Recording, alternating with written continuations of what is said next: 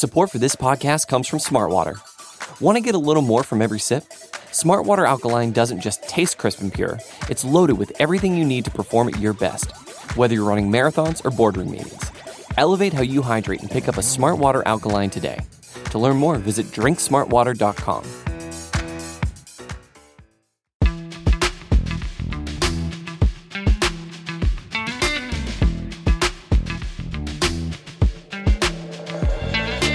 Welcome to the Hidden Yardage podcast. I'm Mark Lane, joined by Sean Martin. You can follow me on Twitter at @TheRealMarkLane.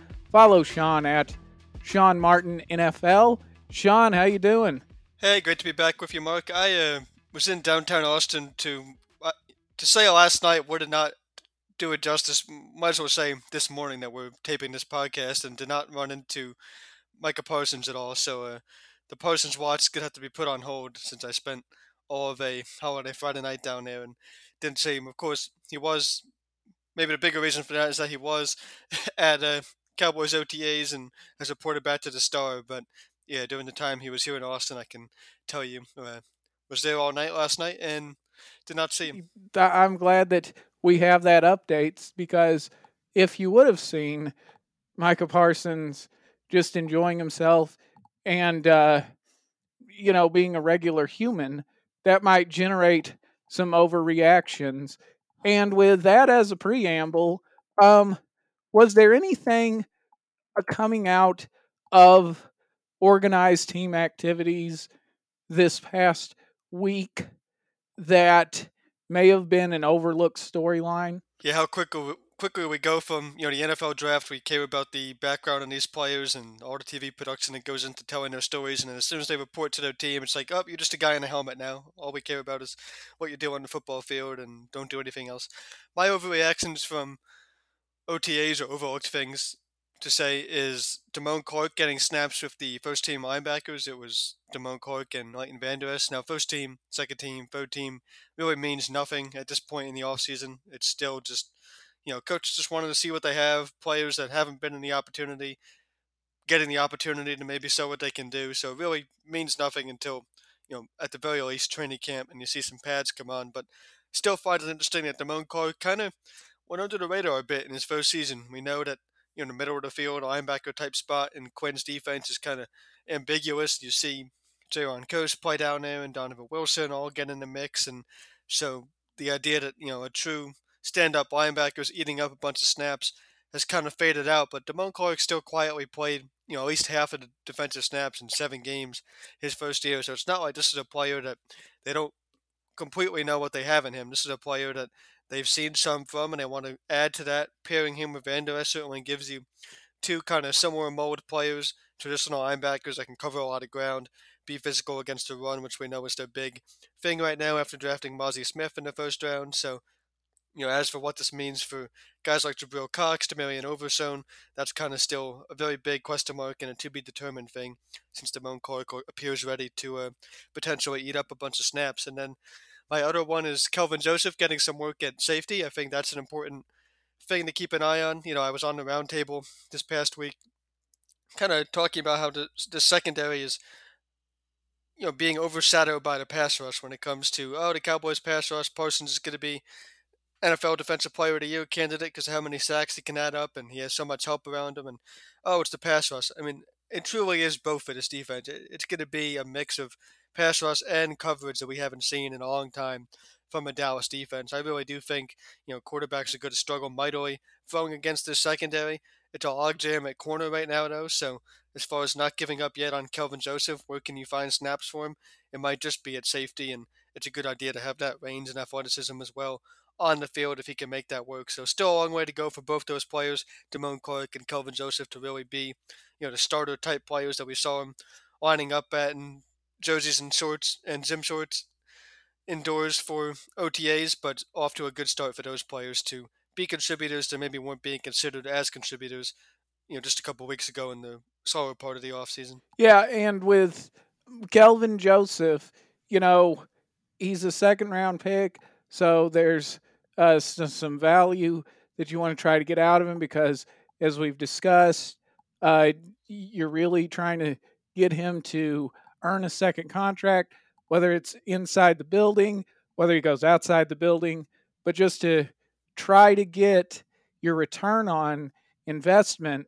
So that's why they got to try Kelvin Joseph at a variety of spots. Also, that factors into just your game day roster because it's a game of versatility and your specialists, of which, quarterbacks are included in that, they're going to have their particular numbers on the roster. Everybody else is kind of, you're trying to evaluate what type of versatility they have so that you have an idea of what your game day roster will look like. And that will behoove Joseph because, he's highly regarded on special teams with John Fossil, but if he can add an element of being a safety in a pinch, then that's really going to help them feel confident at certain positions. Then you can add more numbers on your game day roster elsewhere to help with a particular offensive formation you might want to emphasize in a particular week. So, I mean, it really just all flows together. Um, just, the significance of getting Kelvin Joseph that work. Yeah, this might be good news for six-round pick Eric Scott. I know a lot of Cowboys fans were, a little bit confused and surprised when the team traded up for him, and you saw the wingspan, and you're like, okay, he's a Quinn guy. It's been a Quinn draft. We want another cornerback in here.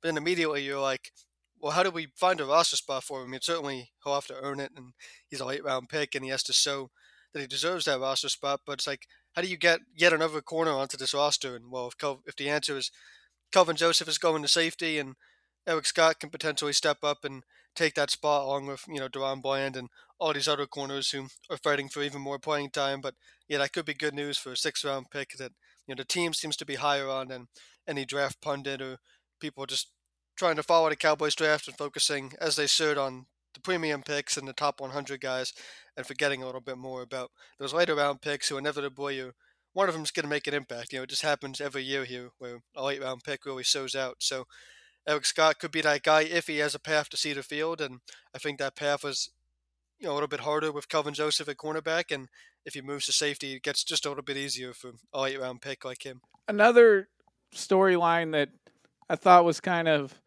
overlooked in OTAs was Michael Gallup, but I don't think that that's going to be overlooked for very long. Because the attention is on CeeDee Lamb and Brandon Cooks, but Gallup has put that year after ACL behind him, which people talk about. You got to get that first year under you after you tear your ACL, then you're back to normal. You're not really playing with any hesitancy. So with Michael Gallup, they're really starting to try to get him into more of that X receiver role, and it'll be interesting to see how they're able to mix that up. With, like I said, you've got Lamb and Cooks, and so I just think that Michael Gallup, he started to show a little bit. Just to remind folks that he's there. Don't exactly bring out the hearses. Yeah, I think watching Gallup will be a really good kind of litmus test for Mike McCarthy's offense. Not saying that Kellen Moore's offense wasn't a fit for Michael Gallup or any of those things, but yeah, I think it'll be a good test for for Gallup being a scheme fit here in McCarthy's offense and implementing that and what that's going to look like as far as him being not only off the ACL second year, like you said, but integrated more into the offense as a primary go-to. You called it the X position as the go-to receiver on a lot of these plays. In Moore's offense, he was kind of just that scramble drill guy, lighten it down, uncover, throw it away back at the end zone. Oh, and there's Gallup coming down with it. That type of player still has a ton of value, and he has been valuable throughout his entire Cowboys career. But McCarthy's West Coast influence type of offense that was still waiting to really see what the legs of it look like. But McCarthy's offense, with what we expect to see, and some of the in-breaking routes and drags across the field and things like that, can really suit Gallup to actually be a primary target. We know what CeeDee Lamb could do as a number one target. Probably the best thing that came away from last season for the Cowboys was learning that, in fact, Lamb can be a true top of the league wide receiver one. So you have that going forward, and you have Gallup more involved, and Brandon Cooks, and these tight ends we're about to talk about. So yeah, I think testing if Gallup can actually be a week in and week out part of this offense that contributes and makes consistent plays will be something that, if it's happening, we'll be praising Mike McCarthy's offense, and if it doesn't happen, it's a big red flag type of concern for if it was the right move to move on from Kellen Moore to have Mike McCarthy call plays and still not be able to get Michael Gallup involved. Well, Mike McCarthy calling plays will involve a young tight end group, and that leads me to our next topic, which is just, do you think this group is going to surprise people in 2023 in a good way, though? Let me just preface that in a good way. Oh, I absolutely do. Yeah, I'm all in on the Ferguson, Hendershot, Schoonmaker, whatever you want to call it. I feel like we need like a cool nickname because they got like so many unique names in this tight end room. So, we'll take your submissions on Twitter and blogging the boys for any cool nickname for this tight end room, or wait until the season plays out and they come up with something from sounds from the sideline. But I think the thing that you're looking for as far as the transition at this tight end position is, I looked at a couple of the yards per cat, depth of target, yards after the catch, things like that. And I think that's where it's really going as far as what you're going to get post Dalton Schultz era now at tight end for the Cowboys. It's not, you think a lot of the big plays Schultz made, and it was a lot of Prescott from a clean pocket, giving Schultz time to work downfield and then a strike downfield for big chunk plays, but not so much after the catch. I think you're going to see these tight ends be much more of that safety valve. First three doesn't have to be, late in the down, clean pocket. It can be scramble drill, pockets breaking down. Oh, tight end in the flat every time. 5, 6 yards, keep the offense on schedule. And we already know the running backs are getting involved in that way. Deuce Vaughn, making a big catch from Will Greer and giving us the first overreaction of OTAs. So, yeah, I think with these tight ends, you're going to see that yards after the catch ability. Dalton Schultz throughout his career, he averaged 6.9 yards as his average depth of target, but just 3.8 yards per catch after the catch.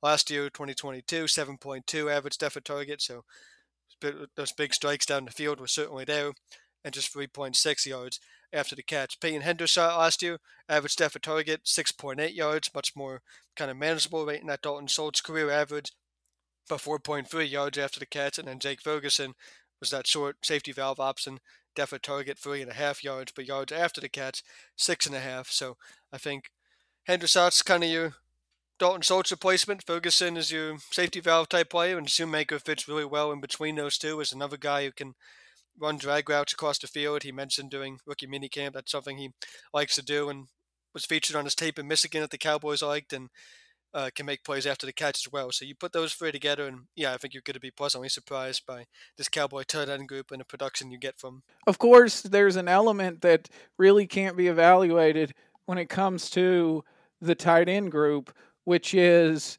the hitting aspect of it. And they've dialed back the OTAs of what you can do according to the collective bargaining agreement. Yeah, there's no blocking. Yeah, so I mean, now it's almost like netball on grass, but still, there's that element because that's why they brought these guys in there, is to help with the run blocking and just with the blocking schemes. But when you hear Dak Prescott just have a positive outlook on Luke Schoonmaker, it just kind of gives you a little bit of confidence that is going to push Jake Ferguson and Peyton Hendershot, even Sean McKeon, because you're not going to have 4 tight ends make the roster unless one of them can kind of be a hybrid fullback type of situation. But we need Hunter Lupke on this team, so yeah, so he makes the team. Yeah, so I mean, it's just there's really going to be a lot of competition there, and I think that that's going to produce just really the successor to Dalton Schultz. Maybe not 2021 Dalton Schultz, but I think a 2020 version would certainly emerge. It's going to be interesting to see. It's kind of a distant. It's going to take multiple players to try to replace what you had in Dalton Schultz. At least that's what the Cowboys are clearly telling us by the fact that they have, both Ferguson, Henderson, and still drafted one more in Shoemaker. So now, how often do you see more than one tight end on the field, though? It's great to have multiple guys that you think can equal the production of one, but if they're not all out there at the same time, then you're not getting that production. So, how much will two tight end sets be a feature of Mike McCarthy's offense? I think we'll see a good amount of it, really. You mentioned the hidden part of this being the blocking that we haven't seen yet, and that's going to come down to the running backs and how they fare with tight ends in the blocking scheme or not. So that's going to be kind of a preference thing that you feel out with Tony Pollard as your lead back. So that's to be determined when it comes to how many two tight end sets you see. But just from a passing standpoint, it certainly could give Prescott a ton of check down options when you have running backs out of the backfield, two tight ends in the intermediate range, and the boost we're expecting from Michael Gallup that we just hit on, everything that Brandon Cooks and CeeDee Lamb can give you after the catch. We know that these offenses have come out of the gate hot for the Cowboys, and the best thing you can say about them early in the year, usually when Prescott gets off to a good start, is that the ball is coming out of his hands. He's decisive in his decision making and really just facilitates the ball as a point guard type quarterback very well. And I think all the pieces are in place for this offense to look exactly the same, different but the same. Different way of doing it, but the same concept of getting the ball out of his hands and being efficient that way could be at an all-time high and a career high for Prescott at this point.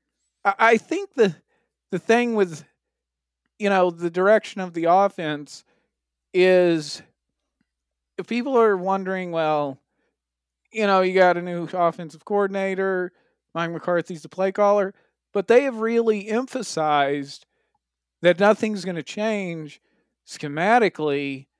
Nothing's really even going to change language wise. They're still using Dak Prescott's terminology. So it's really just kind of the decision making that's going to change. And that I think is really where people are should pay attention to the offense, not so much the schemes as it is the decision making. And that is, I think, where Mike McCarthy has to duplicate, if not improve upon, Kellen Moore's best attribute, which were the fast starts. So, do you think that Mike McCarthy's offense is going to be able to get off to those same fast starts?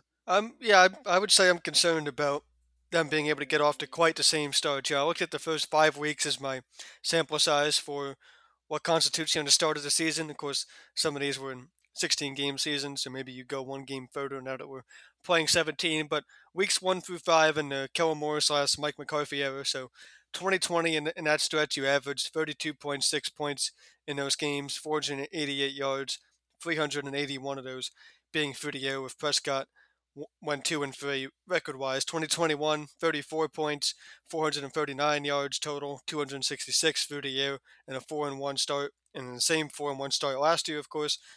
Many of these games being started by Cooper Rush, you averaged just 18.6 points.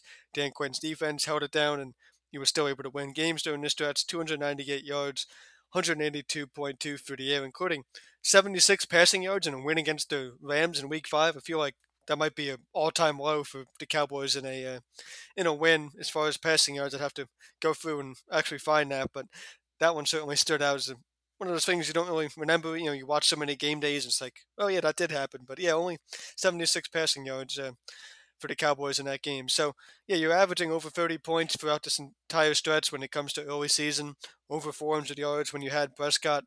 You look at the Aaron Rodgers era when Mike McCarthy was his head coach, and Rodgers still being considered one of the best quarterbacks in the game now for the Jets, and he only had more average passing yards in a season than those averages I gave you for the Cowboys passing, getting out of the gates with Dak Prescott in 7 of the 14 seasons that McCarthy was there with him. So, just about half when it comes to McCarthy and Aaron Rodgers, being able to match the same type of production that Kellen Moore and Dak Prescott had.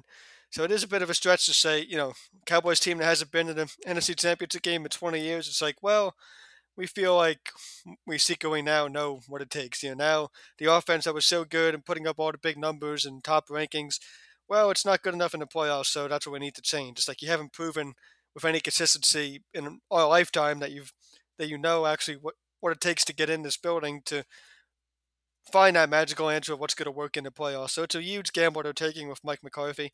I do think in the long term, it's change for the sake of change on offense can be a good thing because defenses have a chance to adjust to you too. So whether it was time to move on from Kellen Moore or not is a discussion we've already had. But I just think it was time in the sense of you have to give different looks. You have to show defensive stuff I haven't seen when they put on Cowboys tape, and that's what you're going to be getting.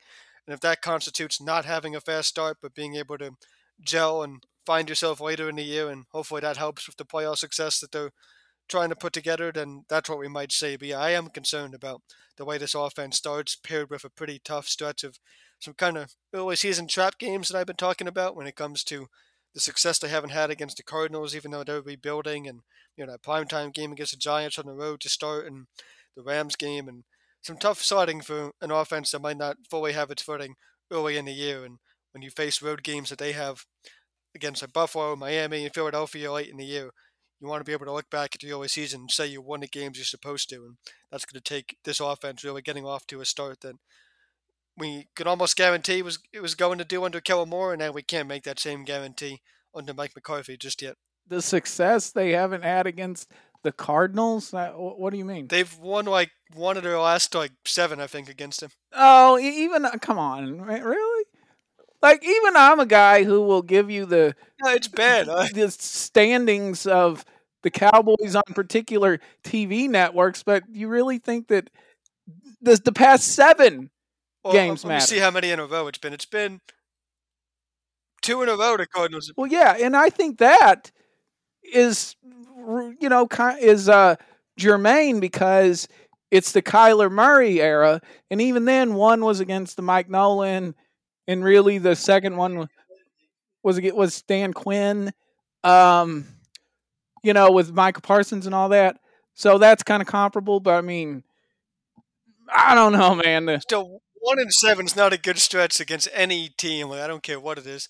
But hey, I mean, really, but I think the talk of the trap game is relevant because the early season like that is really kind of preseason. Everybody's just feeling each other out. There's not really any Jonathan Gannon Arizona Cardinals tape. As you point out, there's no Mike McCarthy play caller of the Cowboys tape. So that's when you see a lot of September's pretenders, and you don't want to take a conference L that'll matter later in the year to a September's pretender, which the Cardinals could be. Well, if you want to watch Jonathan Gannon coach a game in Arizona, just put on the Super Bowl and watch Pat Mahomes absolutely shred his Eagles defense, and then the Cardinals are watching that like, you know what, this guy needs to be the next head coach in this league. So, it is a rebuild team. I know the 1-7 thing doesn't at all say that the Cowboys shouldn't win that game early in the year. They absolutely should. The line will reflect that and all that. So, yeah, you want to see Jonathan Gannon in his new home stadium just put on Eagles Chiefs Super Bowl, and that Eagles defense is being coordinated by him, and certainly wasn't ready for the challenge at all of Patrick Mahomes that night. And if you want to hear more about the Eagles and the rest of the NFC East, tune in to the NFC East mixtape with RJ Ochoa and Brandon Lee Gouton right here on the Blog and the Boys podcast network. But I think that they have to, one way they can get off to a fast start is if they run the football. They have to be committed to the run. How many years have we been saying this? Yeah, right. No, but and this is actually where I think Mike McCarthy in his line of thinking could be the final piece, because he looks at not like yards per carry for an offense or what. He's looking at basically yards per play. So whether you're getting that 5 yards through the air, through the pass, through the aggregate, I think that's really what he's looking for.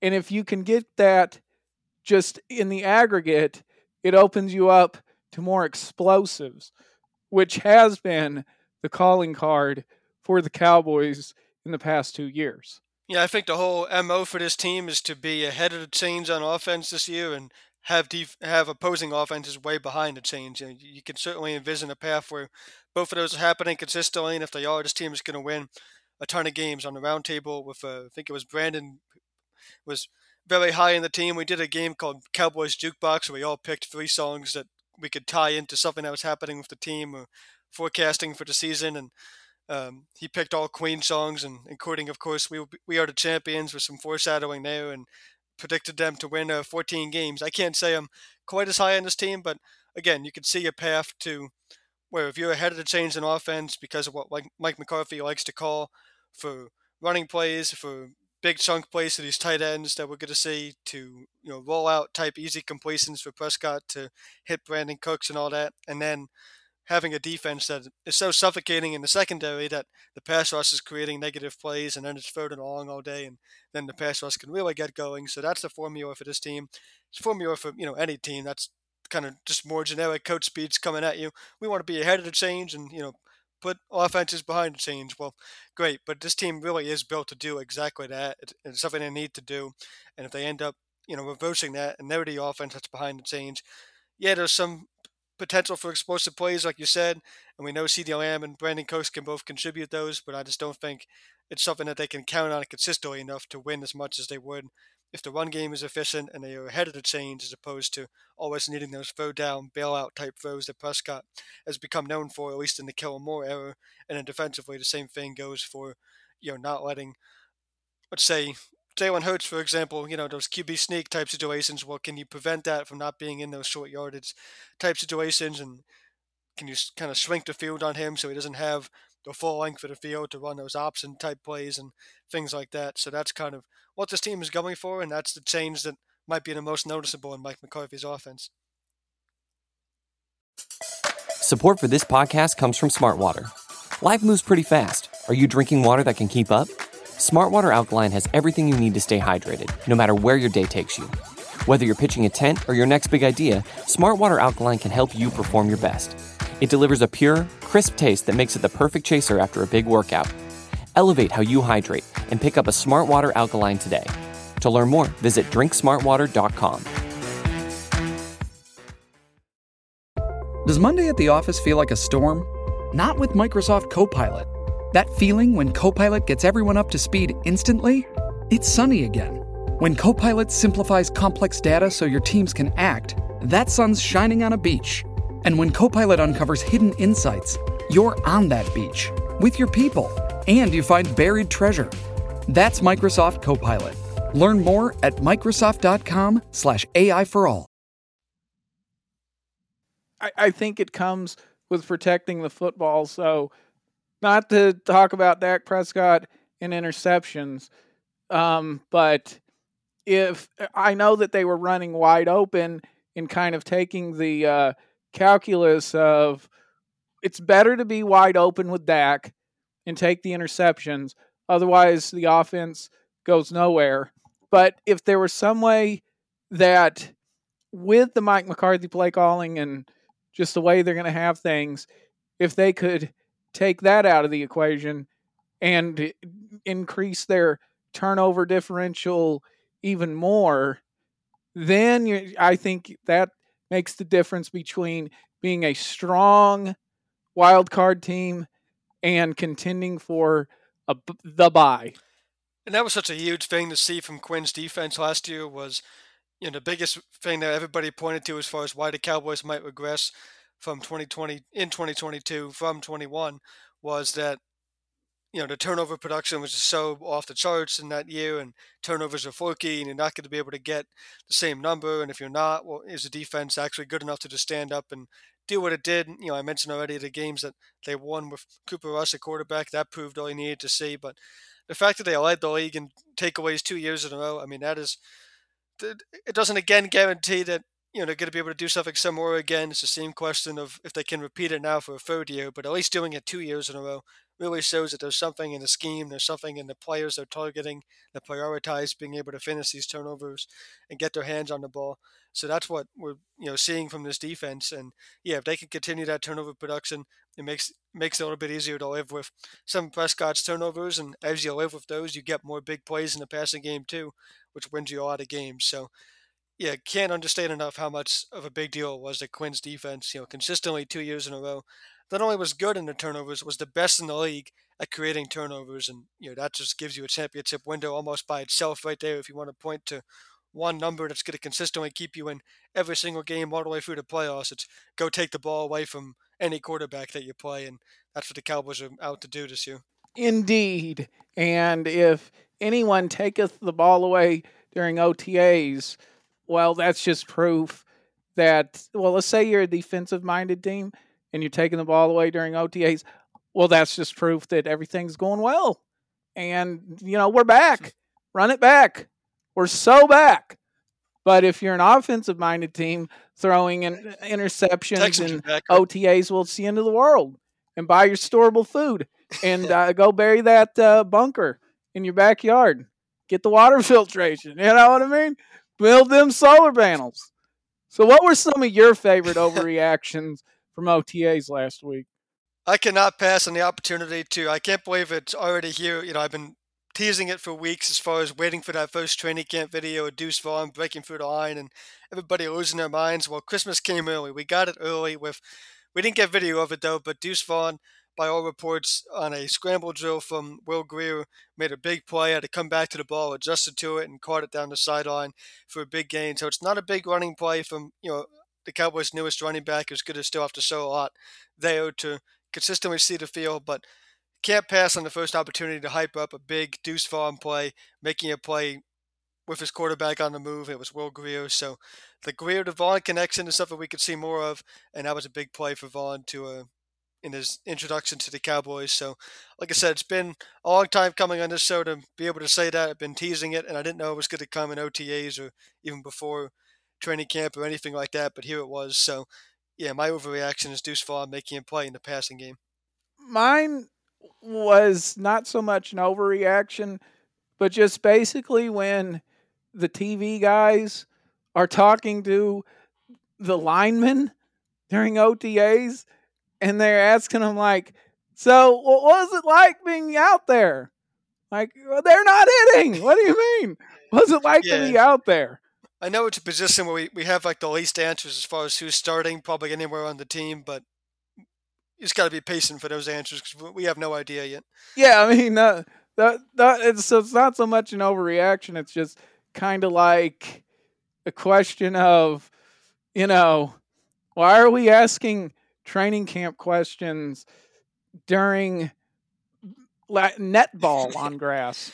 What was your favorite like gym class thing as a high school or like student? Like, what was the game that, not just for you, but like the one that like got your collective like classmates going the most? Like, you walk in the gym and like you see that, oh, we're playing this, and just gets everybody hyped and brings out the competitive spirit.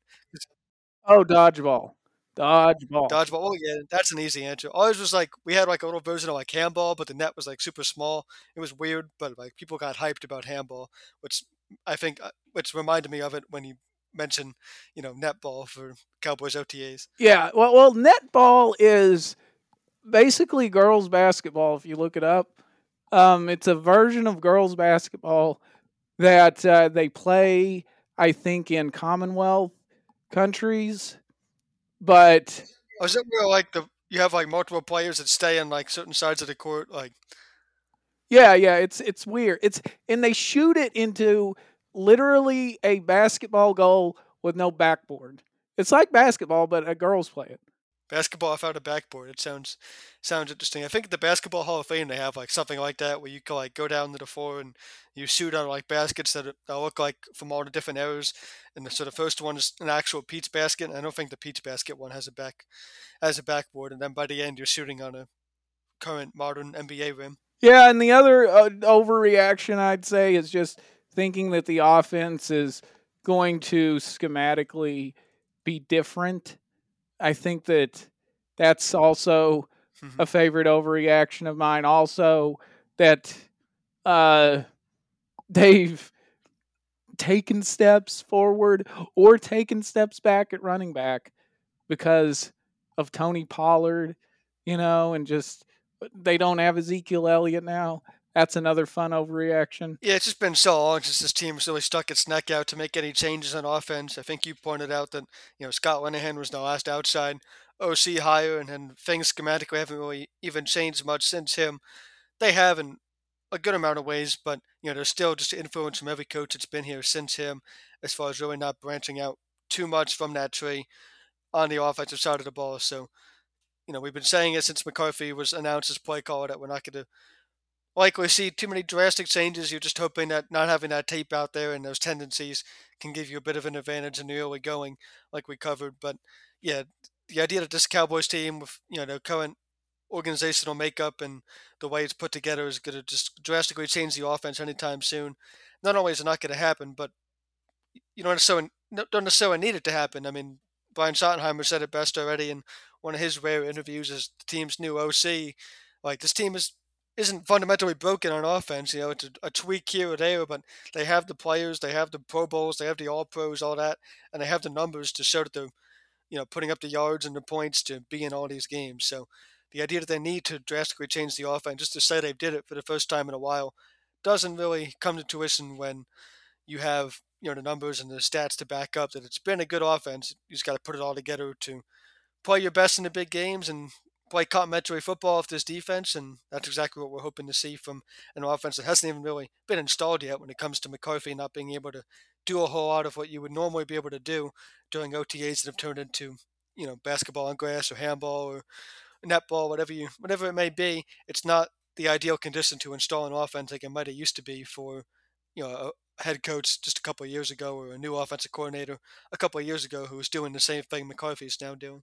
And I think that's why when we talk about the potential out, the reset, the end of the Dak era, the end of the McCarthy era actually being behind the curtain here, that would give you really the cleanest opportunity, I think, to have an entirely new offense. Until Dak Prescott retires, I think that this is going to be the Cowboys offense is in some way a variation of the Jason Garrett offense going back to Tony Romo. And even what's funny is if they're still using the same language that Dak uses, that means that's the same language Tony Romo used because, 2016, which means that's the same language since at least 2007. And I'd have to go back and listen kind of to the pre-snap stuff. I think that may even be going back to Bill Parcells, but that's a little too intense work. I don't want to do that. Yeah, but it is definitely the same language as Romo that they speak now. If it ain't broke, don't fix it type of thing, though. Like, there's no reason to, football players like simple calls when it comes to what you're changing in the 30 seconds you have, at the line of scrimmage. Who were we playing when it was a Monday game and they had the field mics turned way up and Prescott called a Bob Ross audible, and I think it was Brian Greasy up in the booth was like, "Well, Bob Ross is a painter. This might be a draw play." And sure enough, it was. Like, and the booth cracked up laughing as they should. So I forget who they were playing in that particular example, but things like that. So why you don't need to just go changing calls just for the sake of it, changing languages just for the sake of it. When you have something that everybody can agree on and easily memorize, it can stick for, like you said, an almost amazing amount of time now. In NFL years, 1 year is an eternity. So now we're talking about from 2007 till now, might as well be, the Stone Age, but yet the offense is still calling things the same way. Yeah, that would have been the Week 3 encounter with the Philadelphia Eagles. Okay. So that's when that one was. But let's go ahead and get to the Cowboys' birthdays real quick. We only got 3 for this week. On Monday, Ebenezer Ekubon, former first-round pick, defensive end out of North Carolina. No, I'm not confusing him with Greg Ellis. although he was his teammate in college, became his teammate again from 99 to 03. Ebenezer Ekimon turns 47 on Monday. On Friday, Lucky Whitehead turns 31 years old. He was with the Cowboys from 2015 to 2016. He was, getting kind of a knucklehead. So when he got cut in training camp 2017, because, hey, somebody got arrested named Lucky Whitehead back in Virginia, you got to get out of here. Then it turned out, well, no, it was somebody using Lucky Whitehead's name, false arrest, but still he got cut.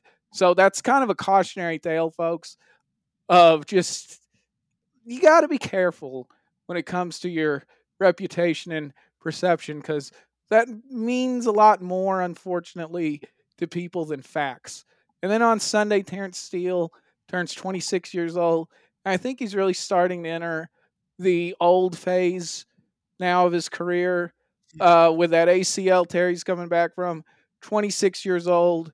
This is really where you hope to get 2 really strong years out of Steele, and those are your Cowboys' birthdays. Yeah, we still don't really know where the home spot is for Terrence Steele right now. One of the bigger reports out of OTAs, and something you can firmly stand on in a time of the year where there's so few things to actually take away that are going to matter right now. But the idea that Tyron Smith is likely going to be your right tackle, at least at the moment, it seems, doesn't necessarily give Terrence Steele an immediate spot to step in and play. If he's going to be in the mix at left guard, he'll face some good competition there. If he's your left tackle, then that's an adjustment. But nonetheless, they want Steele in their best 5, and that's going to sort itself out. And from San Antonio as well, where obviously Texas is a hotbed for high school football and developing football players all over the place, but you don't necessarily hear about a ton of players immediately out of San Antonio or any of the major cities for that. You got to go just outside of them to sometimes find the best football teams. Like here in Austin, we have Austin Westlake, which is way on the outskirts. It's not, right in downtown Austin, and they're a powerhouse. So things like that, and Dallas area teams too aren't, right in downtown Dallas and DFW. So Terrence Steele from San Antonio, interesting note to see that players from there can make it all the way to their home state Cowboys as a starter. Yeah, and if they make it to 6th Street in Austin, maybe they can see Sean Martin as well. Yeah, would have been a prime chance to do so on Friday night to kick off this Memorial Day weekend. So good times had by all out there. Live music capital of the world, living up to its name with plenty of bands playing, some good tunes out there, and everything with that. The idea that more bars, just even outside of Texas, and I don't even care if they're good, but the idea that more bars don't have taco trucks is the same. Like, we're just keeping it's the well kept secret here in Texas. But like the idea that you can't just go to any bar anywhere and walk up to a taco truck while you're drinking a couple beers and get some tacos to go with it is a crime. Like when I go back home in August, I want to be able to do that, and I can't think of any hometown New Jersey bars that they might have tacos on the menu, but I can't walk up to a taco truck and just be like, "Oh, I already got my drink in hand. Well, I want some tacos now too," and it just goes perfectly. But thankfully, you could do that pretty much everywhere in Austin. So, like I said, well kept secret that everybody can enjoy. Yeah, and that's the thing about the hidden yardage is we talk about the well kept secrets and also just pull back the curtain a little bit to help you not get agitated or anxious over Cowboys news. And here's one of them I want to add as a kicker related to Terrence Steele. Mike McCarthy talked about Steele in his presser on May the 25th during OTAs. And he said, quote, Terrence isn't ready for some of that, talking about the walkthroughs that Tony Pollard was going through.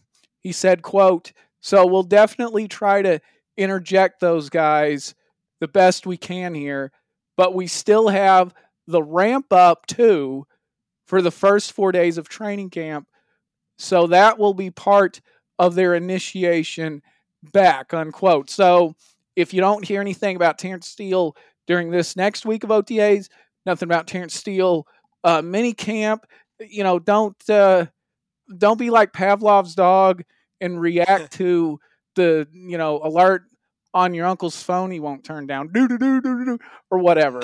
It's the first 4 days of training camp where it's, I would say, acceptable to be anxious about Terrence Steele and whether or not he's going to come back from that ACL injury. Yeah, the whole offensive line discussion really just needs to be put on ice until, training camp, which I know is not the, you know, stir up Cowboys headlines and create content type of answer that some would want to see. But yeah, it needs to be put on ice until we really see these competitions, when it just comes to individual training camp battles, which I know is a discussion for later, does it get any better than what the competition is Cowboys offensive line, however it settles in, is going to face, on a day-to-day basis with the defensive line for the Cowboys and Dan Quinn on the other side of the ball. So they're going to have their hands full with Parsons and plenty to deal with and on this defensive line.